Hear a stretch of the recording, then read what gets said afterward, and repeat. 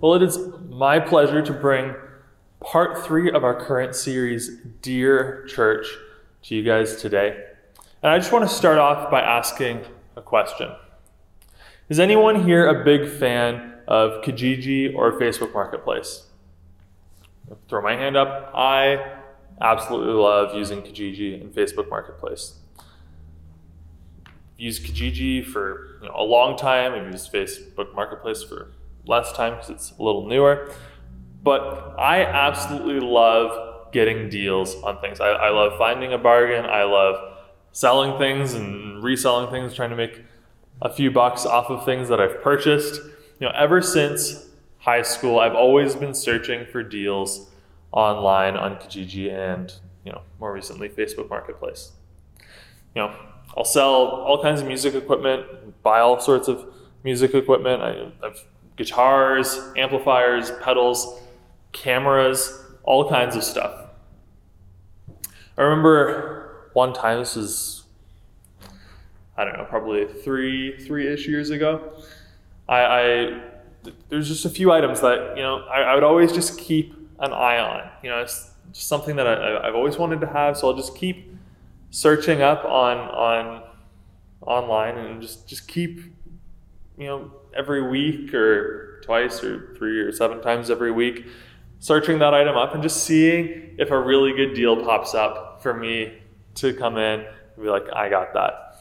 One of these items was a Martin acoustic guitar. I'd always wanted one. They're fairly expensive. The kind of starting price is just a little over $1,000. They can go really expensive depending on the model you get. But, I would just always, every few weeks ago, just make sure I search Martin acoustic guitar, just see if any crazy deals pop up. And one night I was doing my, Kijiji scroll just before bed, and I searched Martin acoustic guitar, and I saw this one ad, and it didn't have a price or anything. And normally I don't respond to ones that don't have prices, but it just said, message for better offer. I was like, what are you saying? So I was just like, you know what? Let's just see what happens. I sent the person a message. It's like, hey, what are you asking for this guitar? And they responded right away. They're like, $700. I was like, ooh, that's actually, it was a good deal. $700 is a decent deal for that guitar, but I did not have $700, so I would not be buying that guitar. But I had a few items that I was looking to sell that were worth, about that, an electric guitar and an amp. So I sent him a message. I was like, hey, I hate to be this person, but would you be willing to trade for an electric guitar or a bass amp? And they respond back right away. They're like, no, not really, but do you want a better price? I was like, no, I really want to spend a lot of money. And obviously I would like a better price. So I said, sure. What are you thinking? And he responds back by saying, how about 500? And here at this point, I'm like, 500, that is more than half off for this guitar, for this specific model. That is a really good price, plus no tax. Ooh, that's a good price. That's, that's something maybe I talk to Haley about that and see, if we can make that work, because I'll probably never get that deal offered to me ever again. But, it's 1 o'clock in the morning. I'm about to go to sleep. Haley's already asleep. I'm definitely not going to wake her up and be like, hey, Haley, can I buy a guitar for $500 tomorrow? Because the answer for that is no at that point for sure. And I was just like, you know what? I'll just leave this. I'll talk to Haley about it tomorrow. We'll discuss and we'll see if it seems like a financially reasonable thing for us to do.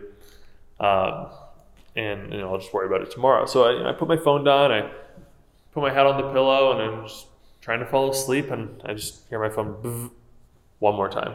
I was like, well, let's check. And I look, and the guy, I hadn't even responded. It's been maybe 15 minutes. And he just responds back saying, how about 350? At this point, I'm like, oh my goodness. This is more than a third Like this is more than 2/3 off. That's an incredible price. I'll still talk to Haley about it tomorrow, but I think I'm just going to say yes and try and set up a meeting tomorrow. And if we decide that it's no, then I'll just say, sorry, I'm not doing it. But I think 350, I think that's something I just go for. So I responded saying, yeah, I can do 350. You good to meet up tomorrow? And he's like, yeah, how about 11 o'clock, whatever. At this point, I'm like, that's a really low price. I might be getting murdered. So I made sure I met up at a Tim Hortons rather than going to the guy's house. I was at this point a little weirded out, like maybe this guitar is stolen. Maybe I'm going to take it in to get work done on it at Long and McQuaid or something sometime, and they're going to tell me, hey, this guitar was stolen. We're taking it back, and then I'll just be out $350 and lose the guitar. So, I met this guy at Tim Hortons. I called Long and McQuaid with the guitar in my hand, read them the serial number, said, hey, is this guitar stolen? They're like, no, it was bought on this day by this person. And that was exactly what the guy had told me. So I was like, sure, I'll buy it. It was incredible. My favorite guitar. Still play it today. But I love searching for deals online.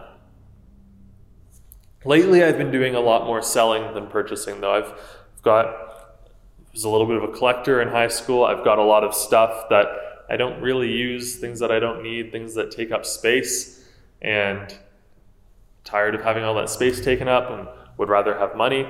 So I've just been selling things online, trying to create a little bit of extra cash, free up some space in the house.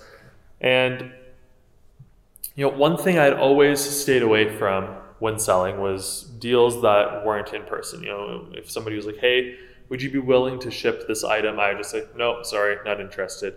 Not really down to do that. And that was until just the other week. 2 weeks ago, I was selling a couple of guitar pedals, and somebody was like, hey, I'll give you what you're asking. Would you ship it to North Bay? And I was like, normally I don't do that, but maybe we'll give it a try. He'll just e-transfer it to me. There's not really any risk on my part. So, I went for it. The guy e-transferred me the money. I had that in my bank account. I was going to go ship it out tomorrow. But I did come across this moment where I realized I have both the items and the money right now. I have all the power in my hands. There's really not much stopping me from just closing this Kijiji account, packing it up, and I could keep both. It's maybe I'd get caught, but also maybe it's pretty reasonable that I could probably get away with this. But that is where integrity comes in. Moments where nobody is really there to stop you from doing a wrong thing. Moments where it's secretive, nobody would know, but you still choose to do the right thing anyway. Now, obviously in that situation, there's no way I was going to keep the pedals. I was definitely going to ship them to North Bay the whole time. And I probably could have gotten in a lot of trouble if I decided to be a jerk about that. But most people will do the right thing when there's a reasonable chance of getting caught. But it's what you do when there's no chance of getting caught that shows your true character and whether you have integrity or not. Integrity is following your convictions even when there's no negative consequences to not following them. And we all face situations like this all of the time. There's times at work where maybe there's something where you can kind of bend the rule just to get ahead a little bit, or you could be a little dishonest to make a gain and nobody would ever know. Or maybe it's something as simple as you emptied out the coffee pot, and the rule is if you empty it out, you fill it up, but nobody's around, nobody sees you. You could just put that coffee pot right back there, walk away, save yourself 5 minutes. Nobody would know. But being a person of integrity is, not doing that thing. It's remaking a new pot of coffee, even when nobody would know that you finished it off. It's not lying or cheating or doing deceitful things to get ahead, even when you know you could get away with it. But here's the thing. Sometimes it's even more enticing than, there being no negative consequences to getting caught, usually there are very positive incentives that tempt us to betray our convictions. You save 5 minutes if you don't fill up the coffee maker, but if I didn't chip those pedals, I would be up $400 and I'd still have the pedals to sell later. Sometimes those incentives can be quite tempting. But this temptation to compromise who we are as followers of Christ is not a new thing. In Revelation, John records 7 letters to the major churches of the Roman province of Asia from Jesus himself. These are Jesus' words to these churches, encouraging them, teaching them, providing some correction. And in the 3rd letter, which is the letter to the church of Pergamum, this is exactly what the Christians there are dealing with.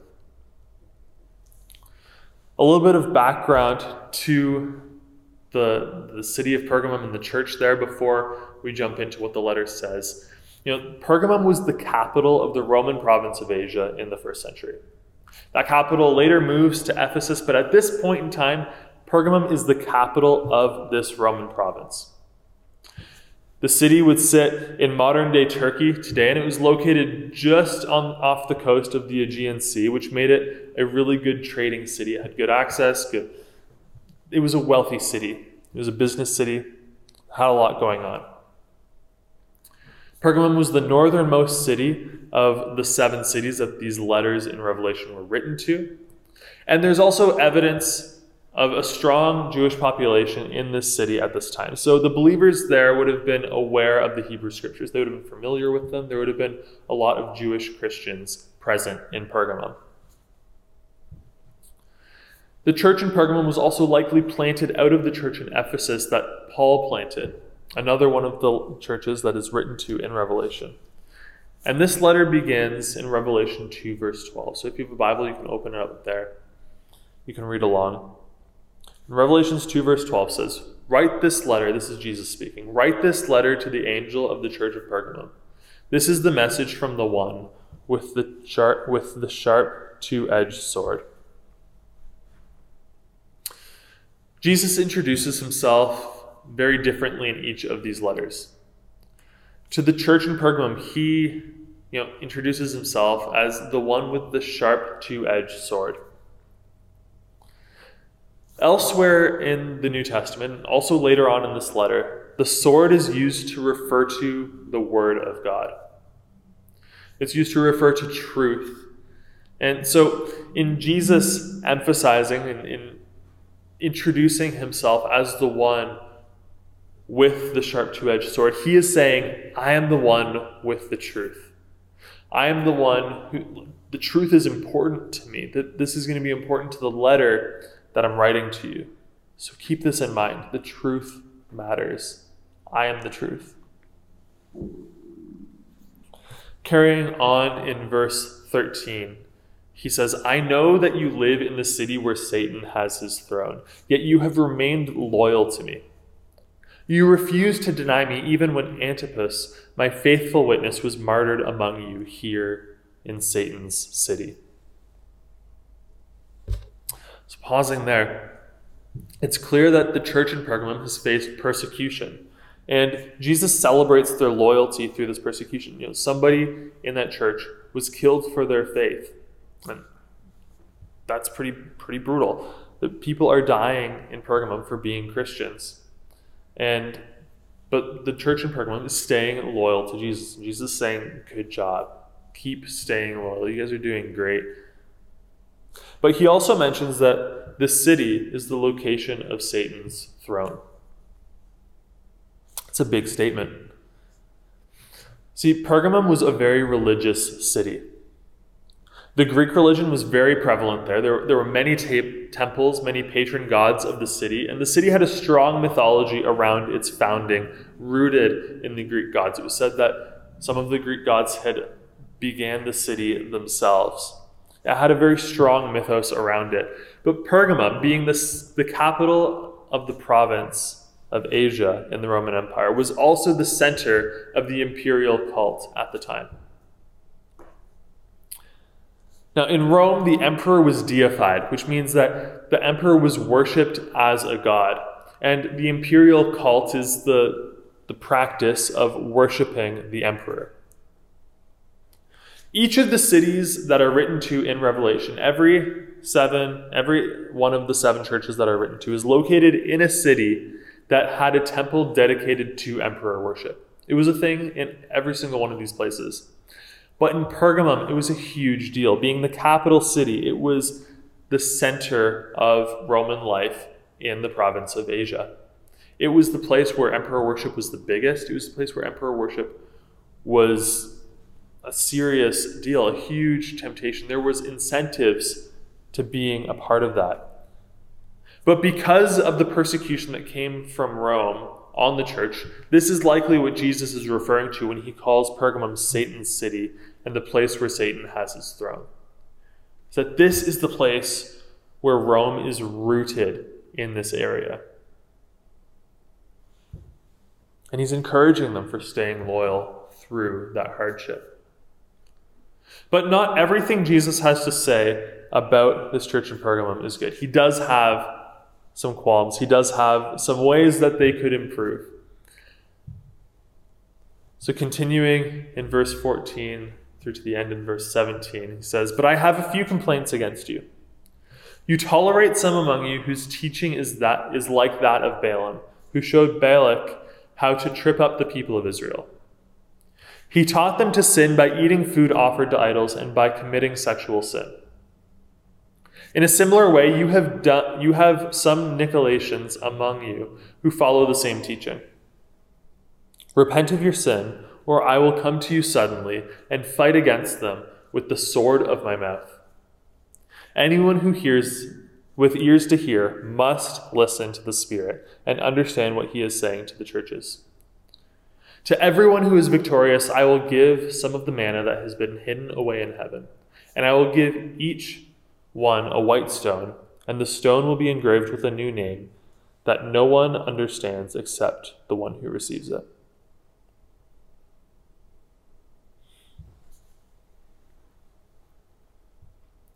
We see in this letter that while the church here in Pergamum has been loyal to Jesus through persecution, they've started to compromise on some of their ideals.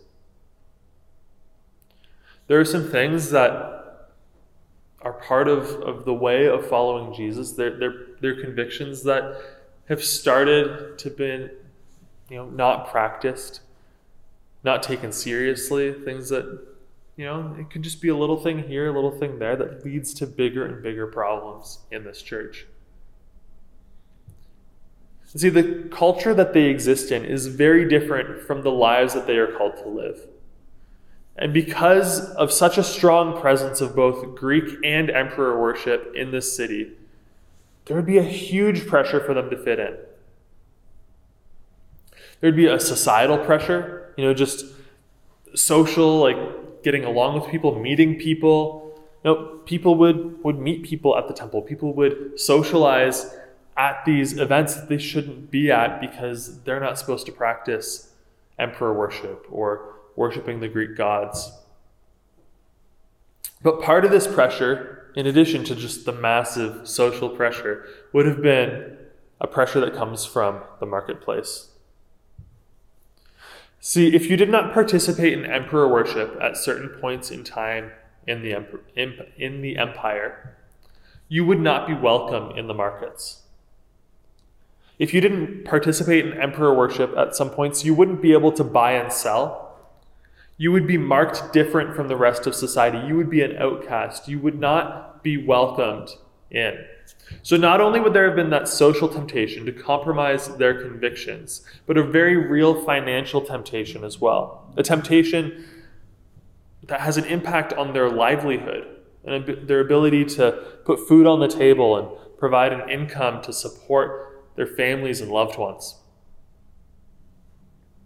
But Jesus is calling them to stay true to God in the midst of all of this idolatry. Jesus reminds them that his word, the sword of his mouth is both true and powerful, and it's not worth bending to the temporary whims of their culture for anything. That there's a reward that is greater than the reward they receive for abandoning their convictions that awaits them. So he's calling them to stay true to God in the midst of idolatry. In the example of the church of Pergamum, it's easy to see that the alternative to living in alignment with God is idolatry, because the alternative was literal religious practices. There were practices that had actual religious significances and were tied to other religions. But we also need to stay true to God in the midst of idolatry as well. Idolatry is not just religious stuff that draws us away from God. Idolatry is anything that we put ahead of God in our lives. Idolatry is any time we compromise our values and what we know we ought to do for any reason. And this happens far more than we realize. Just like the church in Pergamum had immense pressure to participate in the Greek religion, and especially in the imperial cult, to stay in the loop, to have those personal connections, to have friendships, as well as to do business and make a living in the city. We have many ways in our lives that we're tempted to compromise who we are and how we are called to live for social reasons, to get ahead in our jobs, to be involved to be important and involved in our communities, and to be financially in the place that we want to be, or even just to keep up, not even to get ahead. Maybe you're in business and there are certain practices that aren't exactly the way that God would want you to do things. They might be normal things, but not the way that God would want you to do. Maybe it's the way employees are treated and compensated in certain industries. Maybe the way books are kept. Maybe it's the amount of taxes that are reported on. Maybe there's dishonesty there. Maybe it's practices used to get jobs and contracts that are dishonest, or not the way that God would have us to do things. Sometimes it's things that are normal. It's like, oh, everyone does it this way. But these are ways that we can fall into idolatry today. Maybe you're in a job and you're looking to climb up in positions, and there's, again, things that everyone does to get ahead or to make themselves look better, but it's dishonest. It makes other employees look bad. It's not the way a person of integrity would live. Those are ways that we can fall into idolatry today. Maybe you're a student and you're tempted to cheat on tests or plagiarize assignments, or do things that aren't supposed to be group work as group work. And sometimes you'll get away with it. There will be no negative consequence to it. But that, again, is a way that we can fall into the same idolatry today, because that is not what God would have us to do. No matter how impossible it would be for you to get caught, or how normal it is for everyone else to be doing the exact same thing, we as followers of Jesus are called to stay true to God, even when everything around us seems to be going the other way. We are called to stay true to God in the midst of idolatry. And we often hear that it's important to always do the right thing, because if you don't, it'll always catch up with you later. You'll always regret it. You'll always get caught. And this is true a lot of the time. It's certainly good to keep that in mind. But our motivation cannot simply be the risk of getting caught to be living a life of integrity, because that's not what integrity is about. Because here's the thing that isn't talked about as much. Sometimes you will never get caught. There are some things, some opportunities you will be presented with that you would never get caught. You'd never get caught. Nobody would ever know if you did that thing, but you also know it's not the right thing to do. Sometimes the thing that you're tempted with the thing that you know is wrong, might not even be illegal, might not even be a punishable offense, might actually be the way that people would tell you to do that thing in public. But that is where our integrity as believers comes in. Even when no one is looking, even when no one would ever know what you did, even when the thing you are doing is normal practice, is what people would say you are supposed to do. If that is not part of the ways of God, if that is not the way that God would have us to live our lives, then we still need to stay true to Him. For the church in Pergamum, emperor worship, this very clear act of idolatry and defiance against God, not only was it something that wasn't done in secret, it was the law. They were supposed to do it. Just because it's permissible by the law does not mean that we should be taking part. We, as followers of Jesus, are called to live lives in service to Him in every aspect of our lives. Whether people can see it or whether people can't. Whether there will be a negative consequence in our lives or if there won't be. Our culture says, do whatever you can to get ahead. Do whatever you can to provide for your family, to be happy, to just, if you can do it, do it. Try not to get caught, but if you can, you should do it. But our God says, trust me. Know my ways are best for you. Know that my ways are good for your future. Know that I have the best intention for you in your lives. It doesn't mean that it won't be hard. It doesn't mean that there won't be difficulties. It doesn't mean that won't be times of struggle. But trust me.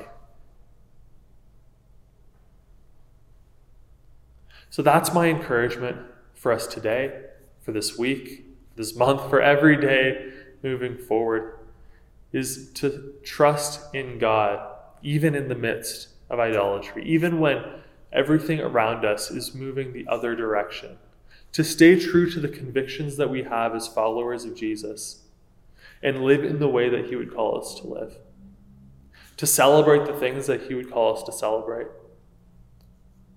and to make every act that we do an act of worship to God. And just as singing is not the only way we worship by the way we live our lives, by marking our lives in service to Him, by every thought and action being surrendered to the will of God and doing as He would have us to do, both in public and in private. So let's pray. God, thank you for your word. God, thank you that your word is powerful. Thank you that your word is true. God, thank you that we have your word to guide us in our lives, that we don't need to go through life blind, that we don't need to go through life confused as to what you would have us to do, God. God, I pray that you would strengthen our consciences as believers, God, that your Spirit would speak to us constantly. God, that we would know how to separate right from wrong, even when everything around us is telling us to do the wrong thing, God, that you would give us the strength and the wisdom to recognize and to do your will in this world, God. God, that our lives would be a walking signal of who you are in our communities and our job places, God. God, that our lives would be marked by your words in both our thoughts and our actions. God, we pray for your strength. God, we pray all this in Jesus' name. Amen.